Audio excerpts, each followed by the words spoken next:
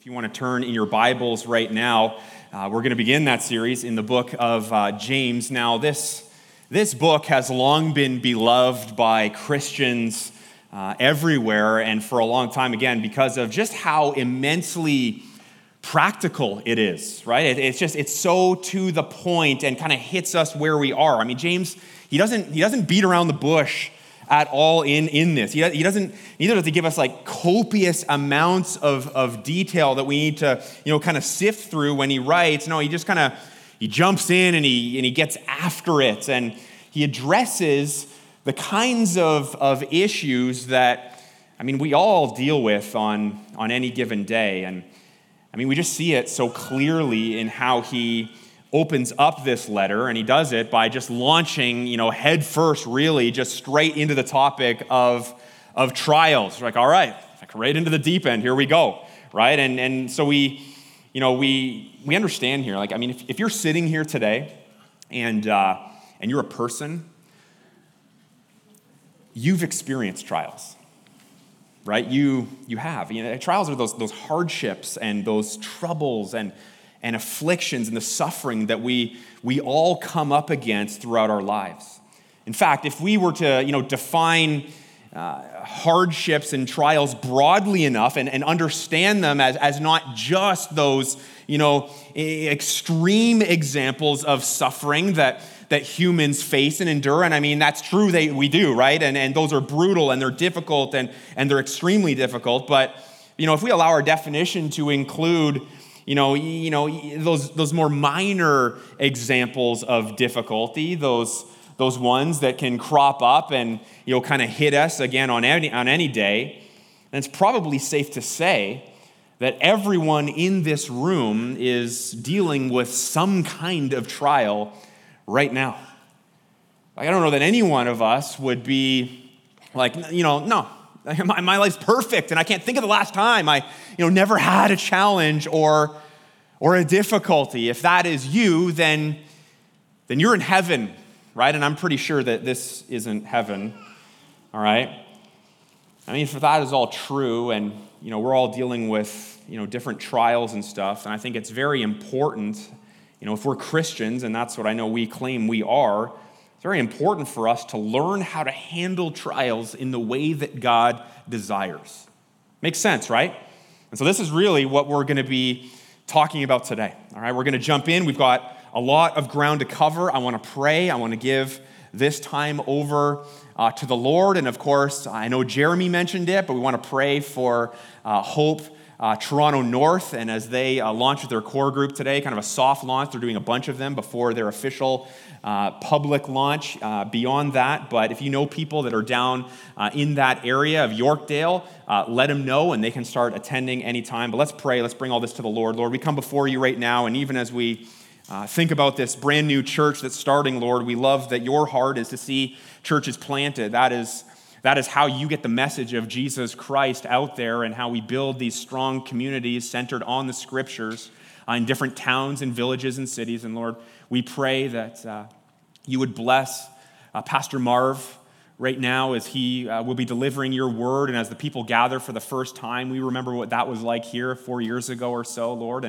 And so, God, we pray that you would strengthen them, that you would encourage them, that you would build a strong community of faith down there, a healthy church, a strong church. And so, Lord, we're excited for them as they begin. And God, as we, open up and start a new series in the book of James today, Lord, I pray that, as we consider the idea of trials and just the extreme difficulty of them, Lord, I pray that you would teach us today, that you would instruct our hearts, that you would get our hearts and minds on you, and that we would see what you purpose to do in them and through them in our lives, Lord. I pray that we would get on board with you in this, Lord. I pray that we would not run in the opposite direction. I pray that we would not fear. I pray that we would trust our good God. And so, Lord, we know that we are weak. We know that we are frail. We know that we are prone to wander. And so, Lord, grab hold of us here today, Lord. We ask you to do this. Lord, punch through, whether it's our fear or our pride or whatever it might be.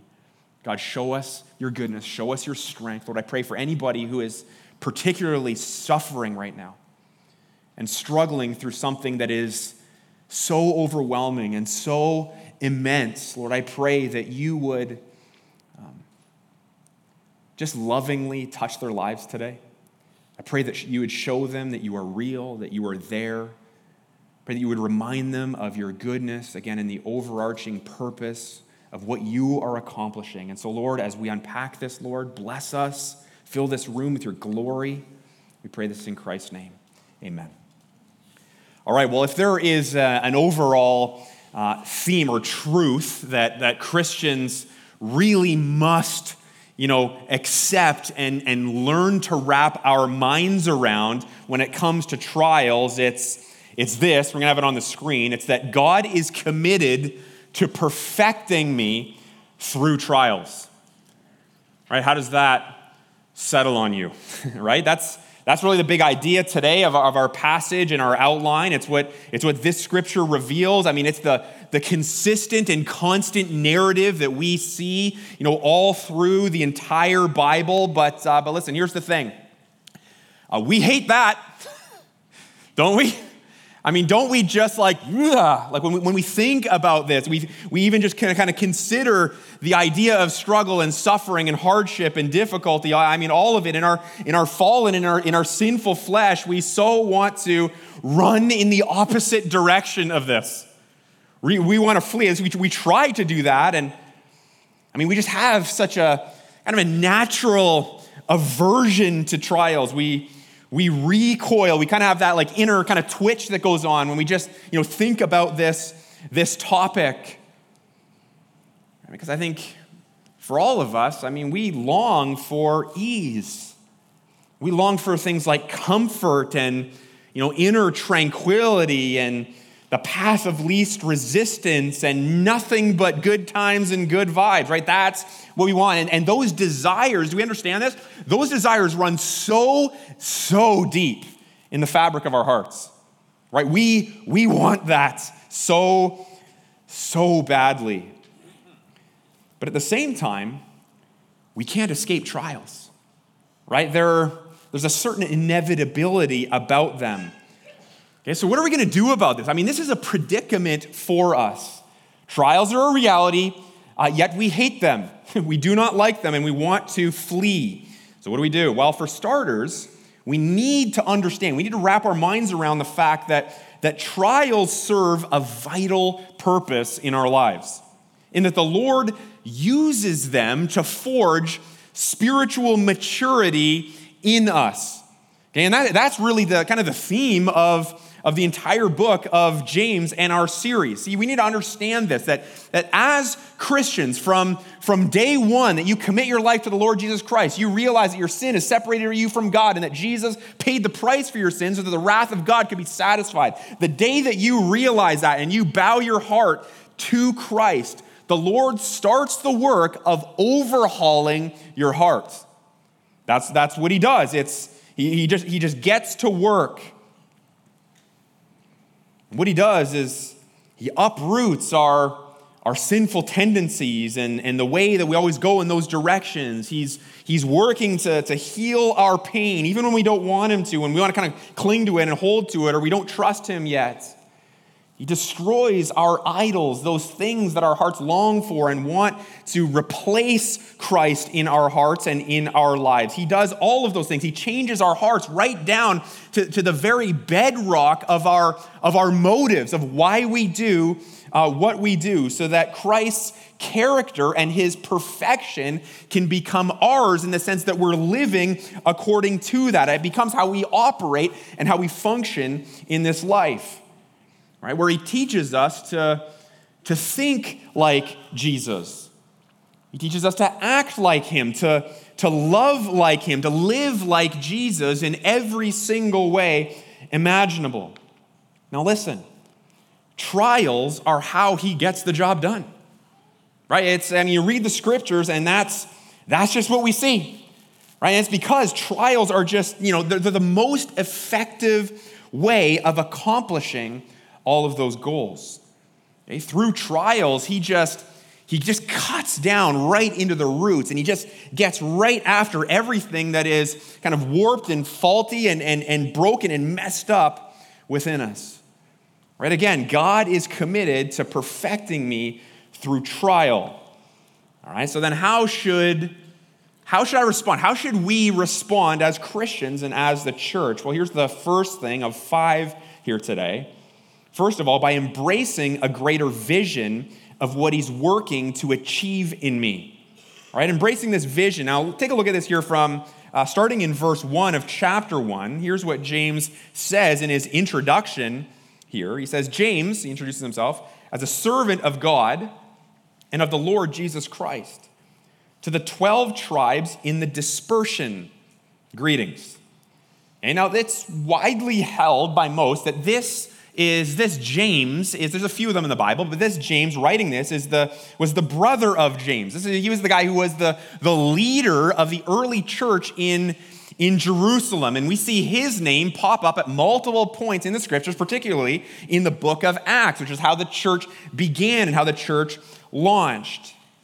Now, when James addresses his letter there to the 12 tribes in the dispersion, it's a reference to how the Jews had all descended from the 12 patriarchs. And in those 12 patriarchs, they became 12 tribes. We read about that in the Old Testament. But what had also happened is they had gotten to the point where they were dispersed, they were scattered, they were spread out among the nations. And this happened following the Assyrian and Babylonian persecutions.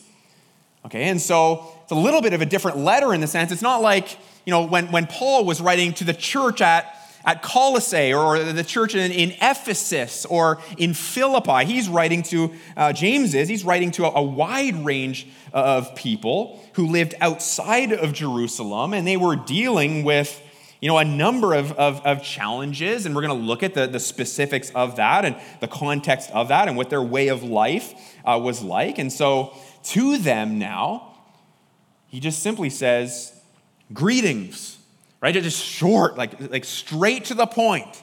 He's not like, hey, how's the family? What are your summer plans? No, because again, he's writing to a large group of people. He's like, greetings, and he jumps straight in. Look at verse 2. Right into the topic at hand. He says, count it all joy, my brothers, when, so you notice it's not if, okay, when you meet trials of various kinds. Okay, various kinds there, teaches us that there's a wide range of trials, right? Each with their own, degree of difficulty. So trials are kind of like on a spectrum. Some of them are going to be, more minor, and some of them will be major. And we've probably, experienced a wide range, even ourselves individually as people. Now, some of us read that verse, and it's, a very well-known one to us. Many of us have read that. We've heard messages on it. Maybe we've even memorized it, and you know it well. But some of us read that first part, especially there, and we're thinking, yeah, right, buddy. Right? Like, I'm gonna count it all joy? That kind of strikes me as weird, right? Like, you mean I'm supposed to just have like happy feelings when life is difficult? So you mean when life is brutal and it's excruciating at times, I'm supposed to just kind of push all of that aside and just kind of whistle a happy tune and just kind of think happy thoughts and paint a smile on my face and kind of neglect the painful side of that? Am I supposed to be like a kind of like a masochist where I enjoy the pain and bring it on? I want more of that. Well, as you can maybe imagine where I'm going with this, that's not what he's getting at, right? It's not. When he says, count it all joy, it's not to say that we should only have good feelings, when we experience those heartaches and that turmoil and the pain and the disappointments that trials bring. He's saying that we should count it or consider it all joy when we meet trials because of what he says next in the next verse, right? And we got to remember to see this in context here, right? So he says in verse 3, take a look, he says, count it joy because you know that the testing of your faith, referring to what trials do and are, they're tests, right? They test us. For you know that the testing of your faith produces steadfastness. Now, steadfastness isn't exactly a common word we necessarily use all the time today, but it just means endurance. Right? It means strength. He's producing this endurance, this strength in you. And then he keep going there. It says, and let steadfastness have its full effect, that you may be perfect and complete, lacking in nothing. All right, so we see here in these verses that there is absolutely a purpose here to what God is doing. When God brings trials and hardships into our lives in the various, it's the word that it uses there, in the various ways that he does that, we're not to be, joyful for no reason. We're not supposed to think happy thoughts and all of that. We're supposed to be joyful because we're being perfected through the process of this testing. Right? You and I must embrace, when we think about trials here, you and I must embrace that God is in the work of completing us. He's making us spiritually whole. He's making us mature by way of trials. He's using them to forge the endurance, the steadfastness in us that you and I, we don't naturally possess, but is absolutely crucial to have in order to properly handle what God has called us to in this life in a way that glorifies him. Right? Put simply here, trials are to be seen as tests which sharpen us spiritually. That's really what they are. Now I heard somebody said once that God's love is not a pampering love, it's a perfecting love. Maybe you heard that before. Okay, but here's the thing. The challenging thing about that for us is that, deep inside, I think, most of us, all of us maybe, we kind of have that like inner, 2-year-old child who throws a fit. Right? You know what I'm talking about? You're like, yeah, I've got lots of them at home. Right? But the 2-year-old child who throws the fit because he or she doesn't, not getting what they want the second that they want it. And so they lose it and they throw themselves down on the floor and they have a temper tantrum. I think sometimes, if we're honest, we're a little like that spiritually, maybe especially at first as we're new baby Christians, right? We want to be pampered. Doesn't the Lord exist to just make my life smooth and comfortable? Isn't life really about my glory and about my ease and about my comfort? I think all of us have that desire inside where we just want everything to go our way. And so at the first sign of trial, you and I, we kind of naturally, instinctively, kind of chafe against what God intends to do with it. Okay, and in that inner chafing that we have, you and I will react in any number of ways. A couple of examples of how we might react. One, it might just be anger. You ever responded to the Lord and the Lord's trials that he's brought into your life in anger? Like, I don't like that he's done this. I'm angry. I'm upset. This shouldn't be happening. This is wrong. And maybe you've even charged God with wrongdoing on all of that. And as you give into anger, you go from that into bitterness. And you're holding it against him, or you look at other people's lives and you kind of wrongly assume that they've got it all going on, and maybe because they're not suffering in the exact same way that you are, that they aren't suffering at all. And I would never talk to them about this because they must not know what I'm going through because they haven't gone through it exactly. And so that bitterness starts to creep up. And pretty soon through all of that, we're distancing ourselves from God. We're distancing ourselves from other people that God has put into our life to help us and bless us and encourage us during those times. It's because we're chafing. We don't like the trials. Another way that we respond is maybe just in fear. Right? I've gone through trials in my life, and I don't know about you, but it has rattled my cage. Right, where I see what the Lord has done, and as appreciative as I have been about how he has, kind of held me down and done his work, and I didn't like it, but I started to see the fruit of that and his goodness in all of that. As that kind of passed, I'm kind of like, I'm not exactly super pumped about going through the next one. And so you sense that that it's coming though.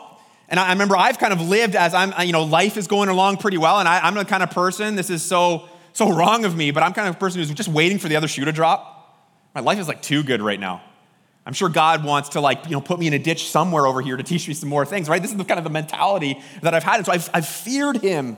I haven't realized that it's his loving hand that he puts me, and the reason why he puts me through it.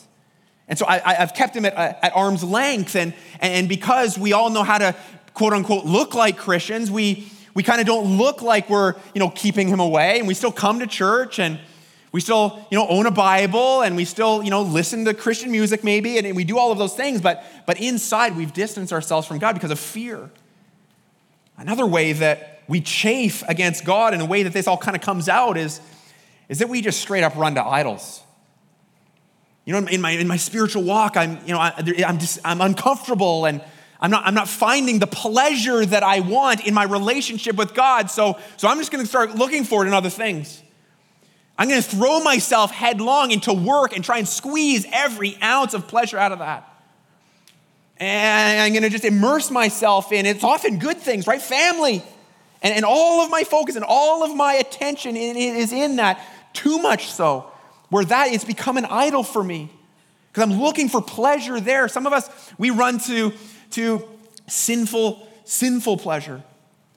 And right, I desperately want good feelings, and so I'm going to engage in pornography. Because I like the pleasure. I just want to feel good. I'm so desperate for that. I'm not sensing that it's coming from the Lord, and so I will run. And in so doing, as we run to these things and as we chafe against what the Lord wants to do, what we reveal really is just how desperately we need maturing, right? How desperately we need perfecting.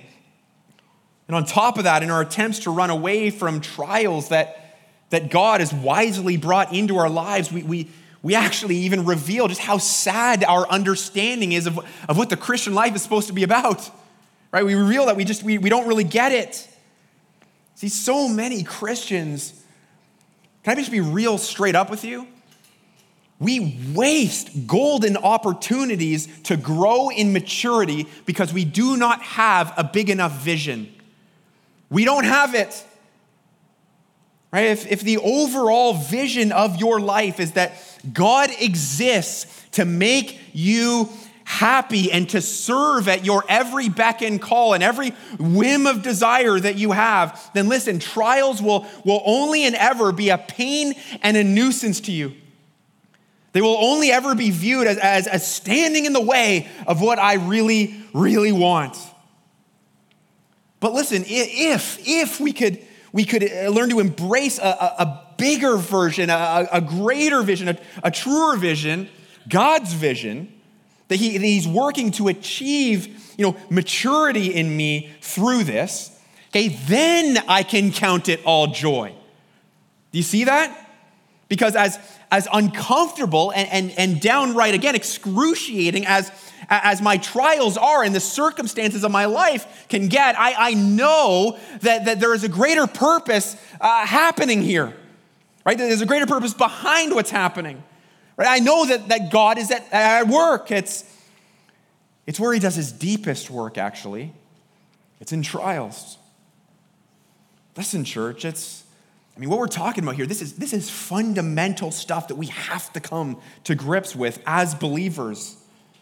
Right? Trials, they're not to be seen as merely a hassle in my life. Here we go again. More difficulty from the hand of God. Awesome, love this. So glad I'm a Christian, right?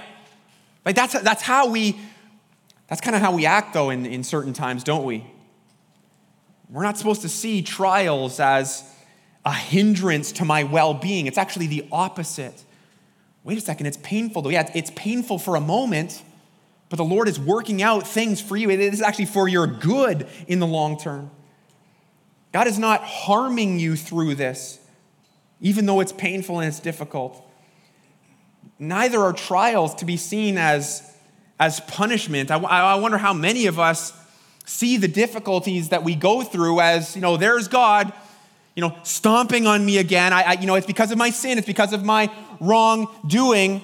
God is constantly slapping me down and hitting me. This is punishment. No. There are consequences for sin that we're going to have to deal with, absolutely, but trials are not that. Trials are there, out of God's love to sharpen us. And it's not punishment, neither is it a sign of God's hatred. God doesn't hate you, he loves you. If he hated you, he wouldn't do anything. Neither are our trials to be avoided and run away from. Okay, some of us, though, here, and I want to say this carefully, but some of us have been handling trials in these kinds of ways for way too long. Some of us have been in the church for decades, and yet we still haven't even grasped these crucial realities to the Christian walk. And listen, because of that, it's severely stunted your spiritual growth.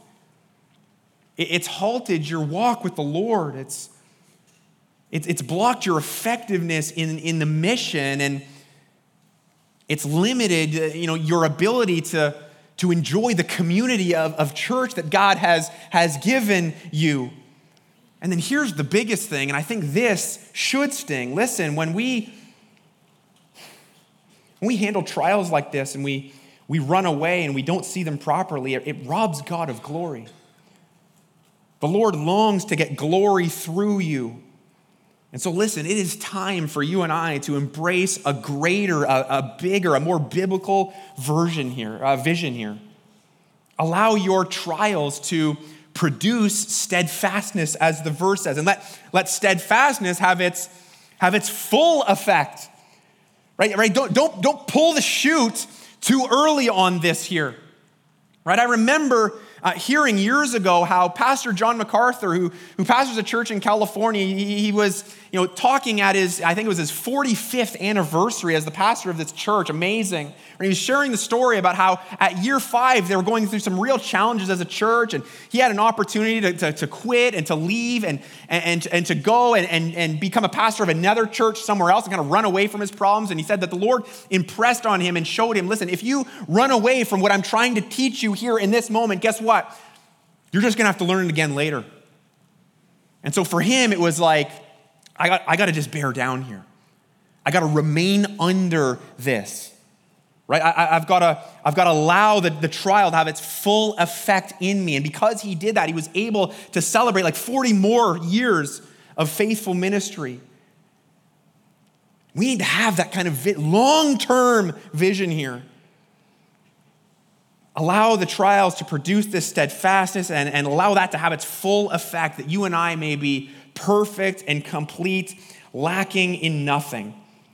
Right? That's what we count as all joy. Here's the second thing, and these ones will go a little more quickly here. God is committed to perfecting me through trials, so I will courageously ask for wisdom as I resist the urge to doubt. Take a look at verse 5. It says this, if any of you lacks wisdom, let him ask God, who gives generously to all without reproach. That word reproach there is, kind of synonymous with like disappointment. Right? When you come to the Lord and you ask him for wisdom, he's not like, man, again? Like, haven't you kind of learned this already? Like, you asked for this like yesterday. He's like, no, I want to give to you generously. I'm not disappointed when you come to me. I am your father. You are my children. Like, come to me and ask me for these things. It says there that and it will be given to him. But let him ask in faith with no doubting. Look how it describes the doubter. It says, for the one who doubts is like a wave of the sea that is driven and tossed by the wind. For that person must not suppose that he will receive anything from the Lord. He is a double-minded. Literally, that word double-minded means double-souled. You got two souls within you. Double-minded man, unstable in all his ways. And here's where we begin to see, and we're going to see this throughout the rest of this passage here, some of the specific threats that you and I are going to have to watch for and kind of deal with as God works to perfect us through trials. Okay, the first one here is that as we endure these kinds of hardships and difficulties, and as we're working to embrace God's vision and God's purpose in them, we're going to need wisdom. Have you sensed this in your life? You're going through this, it's hard, and you're like, I don't know up from the down. Right? Especially as there's turmoil in your life and you're trying to figure out how to make decisions and how to live and how to manage your emotions and how to maybe lead your family and kind of handle all of this stuff. You're going to need it. Listen, we're all going to have that urge to doubt what God is really doing here. We have that. Just think about, again, the emotional and the mental and the physical even roller coaster that we go through anytime we suffer. It's exhausting, honestly, isn't it? It can be an immense amount of angst and just misery and pain and fear and confusion that all comes, up to the surface and out of us and in the heat of these battles. So again, it's going to require serious wisdom as you'll be tempted to, give into that fear and start to, run down that path. You're going to be tempted to, allow that fear to just dominate your thinking and overwhelm your emotions. You're going to be tempted, like we've said, to run to pleasure no matter the cost, no matter the consequence. And you're going to fall headlong into sin and maybe into addictions and all of that. As you go through trials, you're going to be tempted to question God's goodness. Question his sovereignty and, Lord, are you sure this is the plan? Like, this is awful. And we feel these things at various points along the way. So God says again, like ask me for wisdom. Like, I'm here to help you. And when he says ask in faith with no doubting, and then describes the doubting person as, that wave getting tossed in every direction by the wind. It's like churning and all over. And then he says that person won't receive anything from me because they're double-minded and they're unstable. Listen, he's not saying, okay, hear me on this. He's not saying that, if you have even an ounce of doubt, don't come crawling to me, right? He's not saying that here, okay? Literally, that word doubt, in the original language, it means having a dispute with oneself. Again, you're divided. You say you believe one thing 1 second and then show that you believe another thing the next second. Okay, Douglas Moo is a well-known commentator. He says that this describes a deeply conflicted and divided person who's shown over time that they don't have even a basic consistency of purpose and intent and spiritual integrity in their walk with God. Right? That's the double-minded, unstable person. Okay? The person of faith, on the other hand, is the person who is, overall committed to the Lord. Right? Not perfect. Right? That doesn't mean you never waver at all, but working through that stuff, right? Like working through the doubts as they arise with I'm determined to follow Jesus kind of mindset here. I will, in courageous and bold faith, ask for wisdom as needed because my wise God provides it. That's the attitude of the person of faith. Okay, and clearly here, what this verse points us to and is highlighting is really the significance of prayer. Right? We know this. Prayer is obviously an area that we can be quite weak in. Right? And our prayers are kind of surfacey and they're sporadic and they're once in a while and maybe only if we're in trouble. And I would say that to grow mature, you need a strong prayer life. And so trials will help you grow in that area, right? They really will. Provide us an opportunity to strengthen those prayer muscles as we cry out for wisdom and as we're seeking him constantly and again, wrestling through those doubts in the midst of our weakness and pain and disappointments. Okay, again, don't miss that opportunity. That's what it is. It's an opportunity to grow. It's a huge component of God's plan to perfect you and present you mature, which is what Colossians 1:28 talks about. Here's the third thing.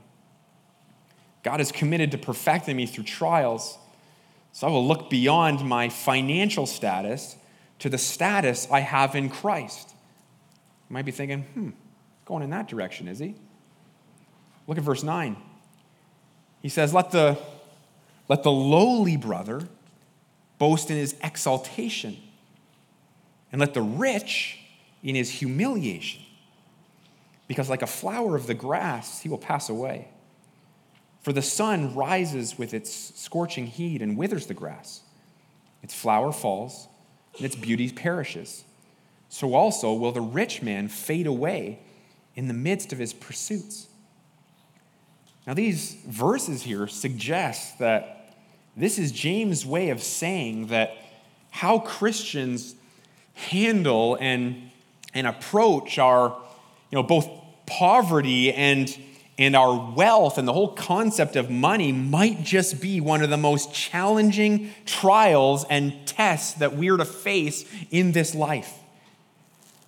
Both having money and not having money or not having enough can absolutely dominate our hearts, right? The focus of our life, our time, all of it.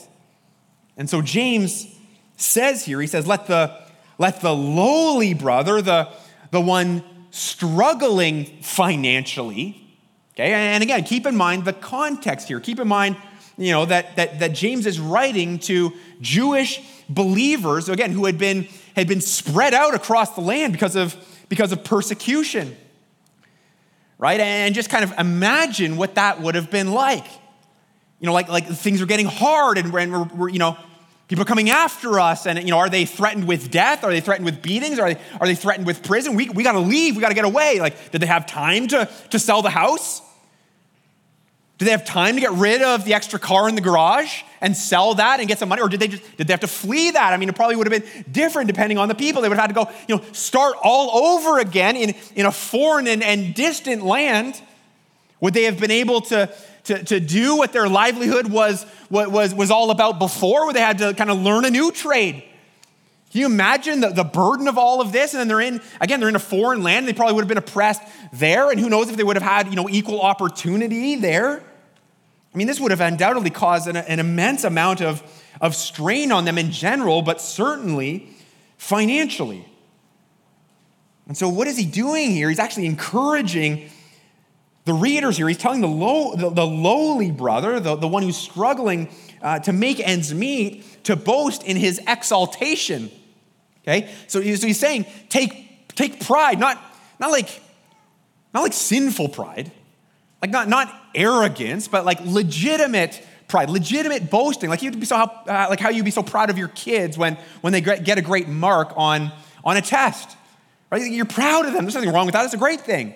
He's saying, take pride, boast in your exaltation, in the fact that in Christ you've been exalted, right? Meaning that your financial status might be that you're poor by the world's standards, okay?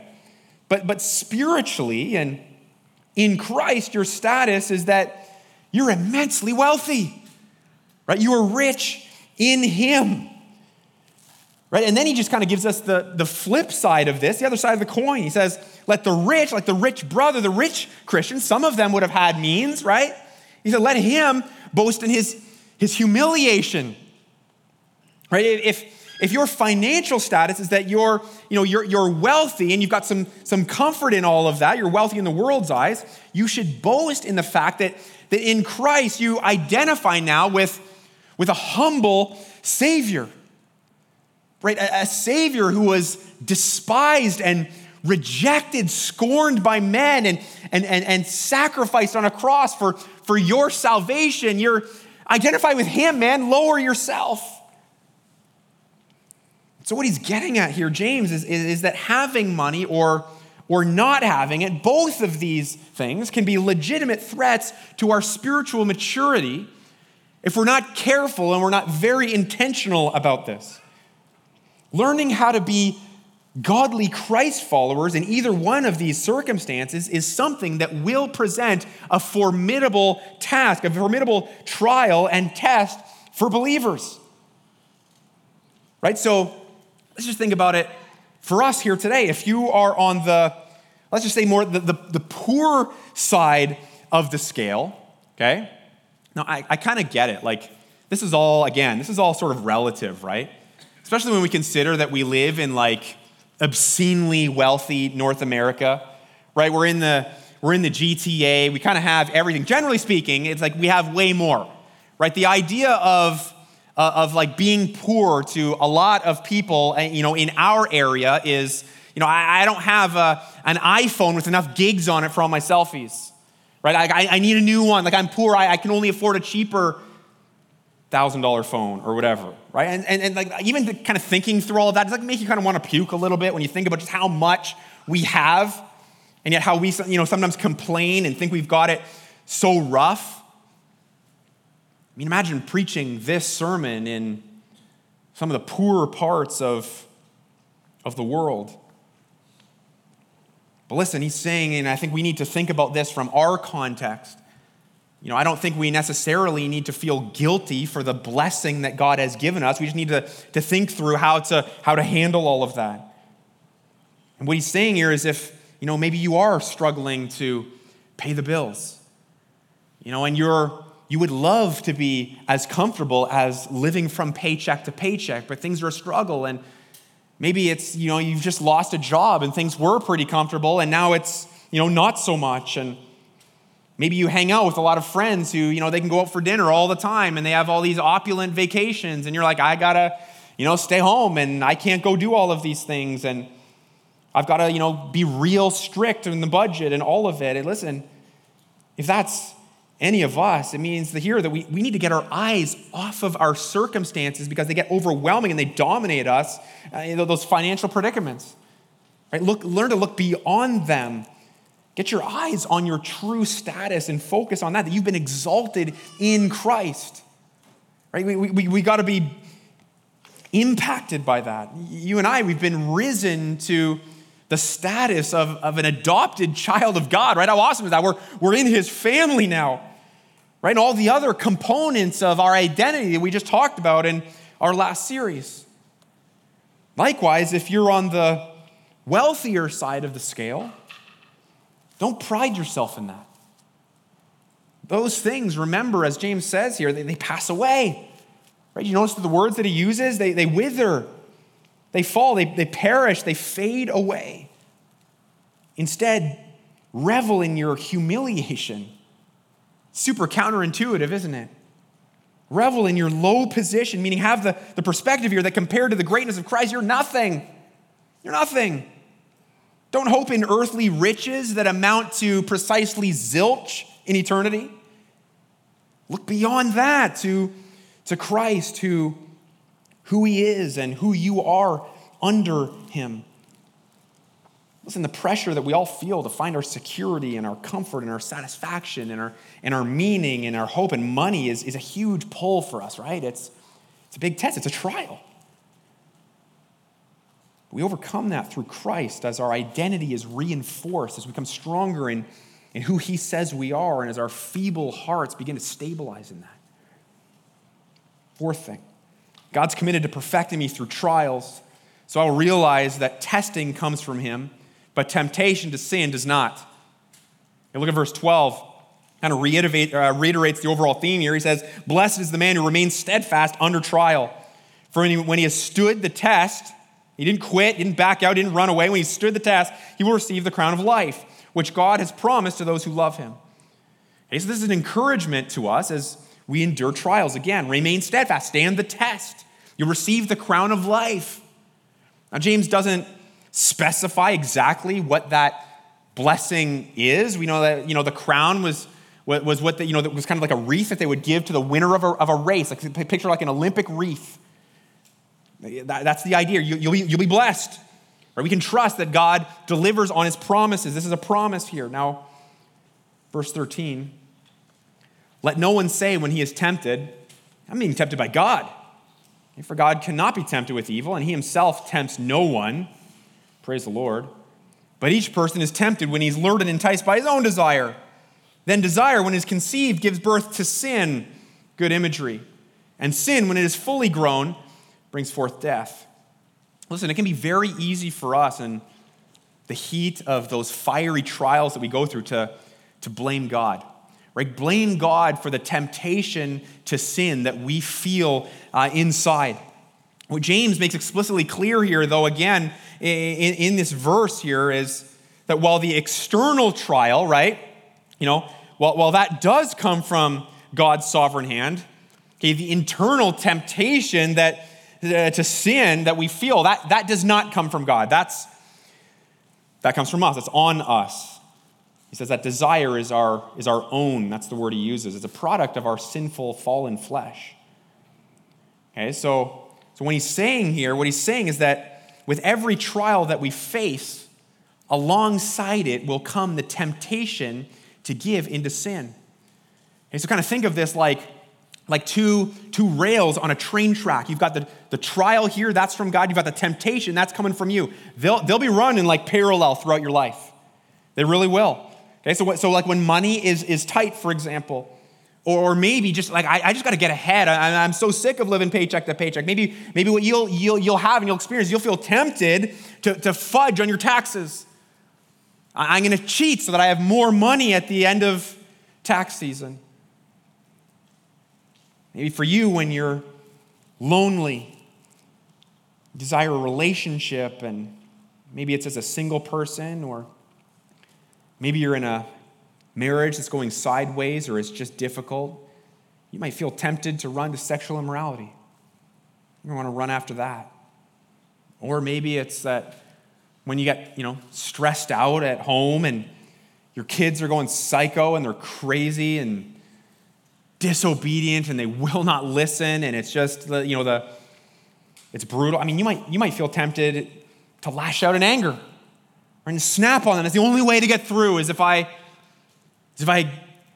freak out. Maybe for you and in the stress of all of that and your frayed nerves, you're going to be tempted to run to too much alcohol to calm you. Listen. It's clear we're lured and we are enticed by our own desire. That's on us. Like, don't be blaming God for that. Okay, that is not from Him.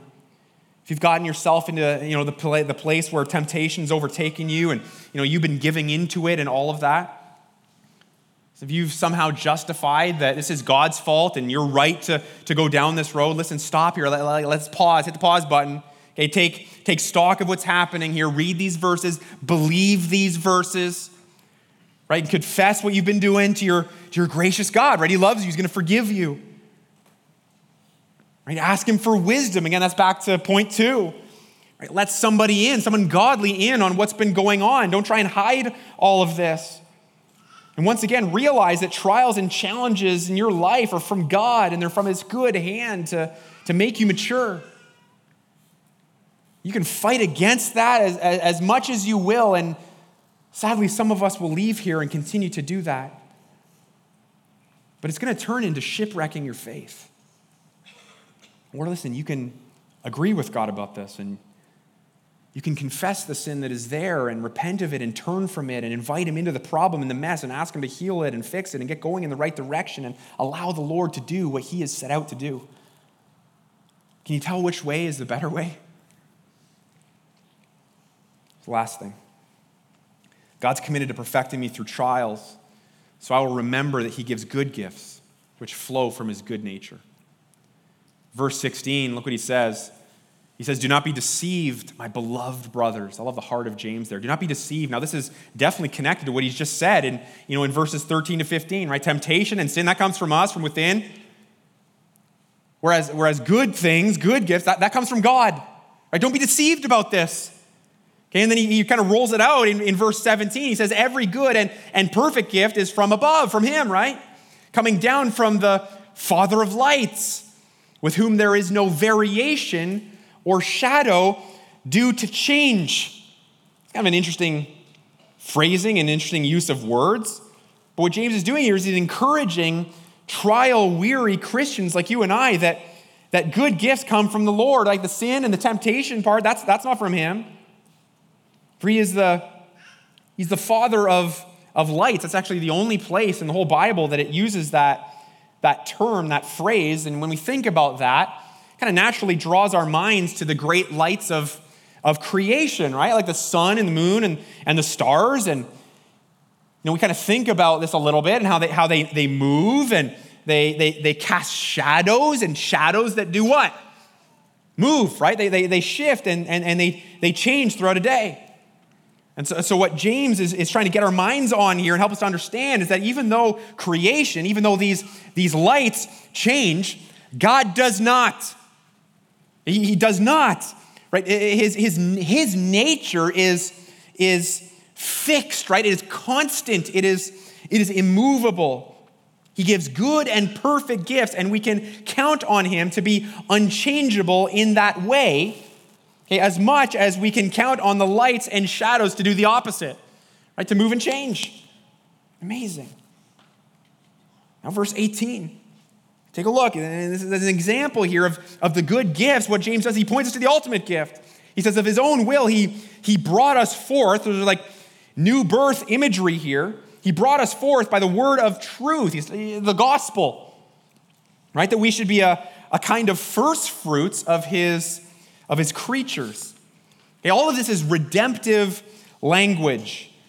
Okay, the ultimate expression of God's good gifts to us is seen in the redemptive work of Christ on the cross, right? Our salvation. We're the first fruits in the sense that our salvation is like a foretaste of the total culmination of God's redemptive plan for the entire universe that you and I are going to see come to completion at his second coming. Right? That right there, that is the exact perspective and mentality and vision that you and I are supposed to have as we face trials. Right? That's what we got to hold on to. That's what we got to cling to. It's what we need injected into our veins. God is at work here. He's doing something that's much greater than little old you. He's actually redeeming all of creation. We have the pleasure of being a part of all of that. Big vision. We got to remember God saved you, man. Right? Your sins are forgiven. You don't have the wrath of God aimed at you like a intimidating cannon anymore with the fuse lit, ready to go off. Jesus took all of that. No more wrath for you. That's amazing. Hell, not your future. We'll be with God forever someday in a fully redeemed new heavens and new earth. Right? That's where all of this is headed. Right? That's what we got to cling to. Keep that in mind today as you go through what you're going through. As I was thinking about this and trying to apply this to my own heart, I thought about 2 Corinthians chapter 4, and it's Paul and how he encourages the Corinthian church in these things. And I want to close by reading this. He says this, talking about trials, he says, "So we do not lose heart. Though our outer self is wasting away, our inner self is being renewed day by day. For this light, momentary affliction." Doesn't feel like that in the moment, does it? But in light of eternity and what God is doing, that's exactly what it is. This light, momentary affliction is preparing for us an eternal weight of glory beyond all comparison, as we look not to the things that are seen, things of our life, but to the things that are unseen. For the things that are seen are transient. They pass away, just like wealth, right? All of that transient. But the things that are seen or unseen are eternal.